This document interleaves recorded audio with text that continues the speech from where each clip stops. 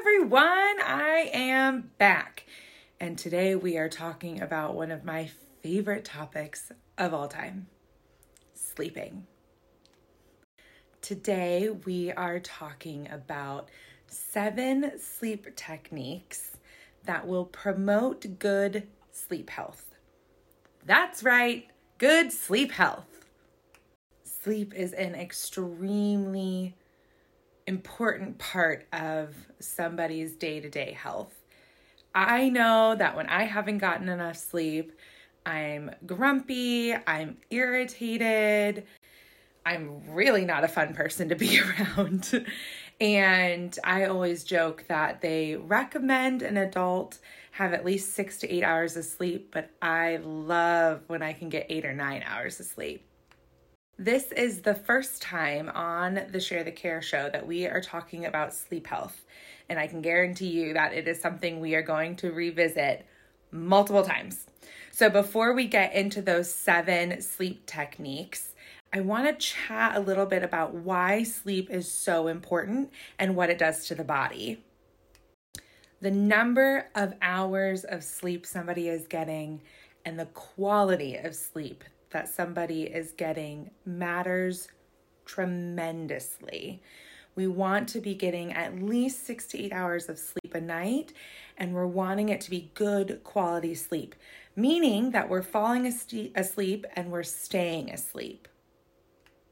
The best part about the human body is that even when you are sleeping, your body is hard at work for you. So there are 3 main things that are happening while you are sleeping. 1, your brain and your body are recovering and repairing themselves after a long day of being your body and being your brain.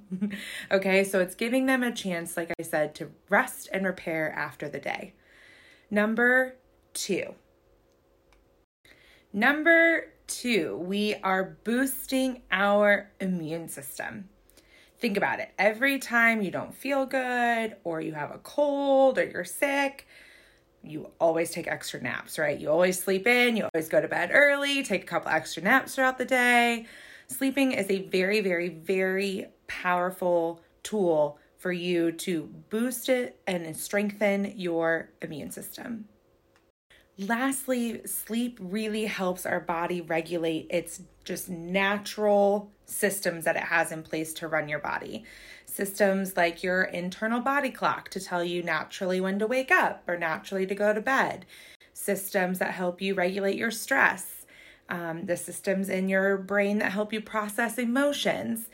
Sleep is going to help reset those and bring us back to kind of a natural baseline so that we can start the next day at 100%. So let's jump right into those 7 sleep techniques that are going to improve the quality of sleep you're getting and hopefully help you fall asleep and stay asleep longer.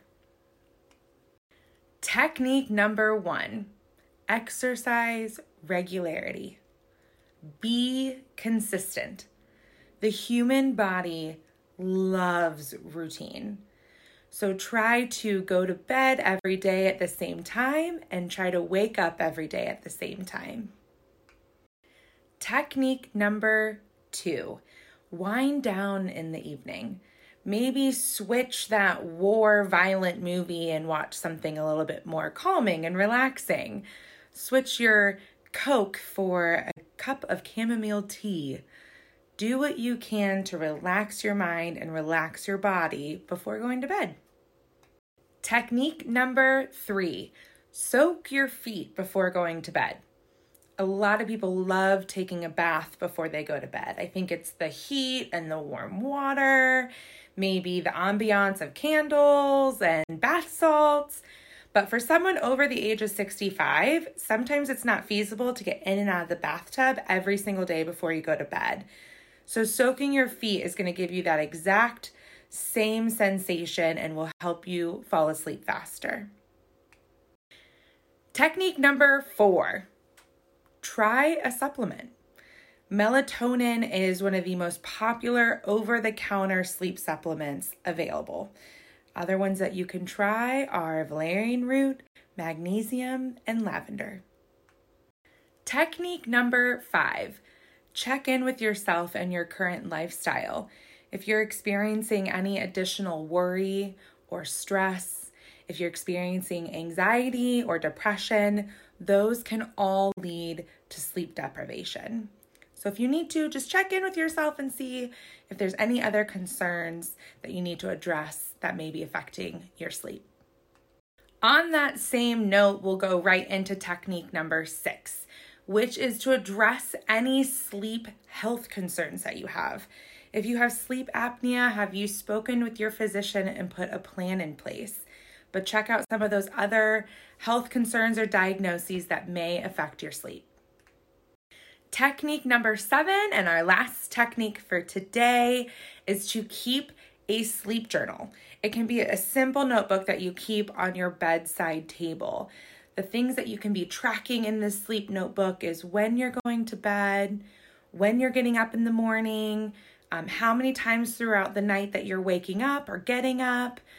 You can track any bad dreams or night anxiety that you're experiencing. You track, and the more you document, the more information your doctor has that they can review to help you with what I call your sleep hygiene and helping you get more sleep and higher quality sleep at night. That's it for today. I tried to keep it short and sweet. I love to talk, and a lot of times I tend to ramble. And so I kind of have to cut myself off. So hopefully today was short and sweet for you guys, and it gave you some new techniques or tips and tricks that you hadn't thought of to improve your sleep hygiene. I'll see you guys soon.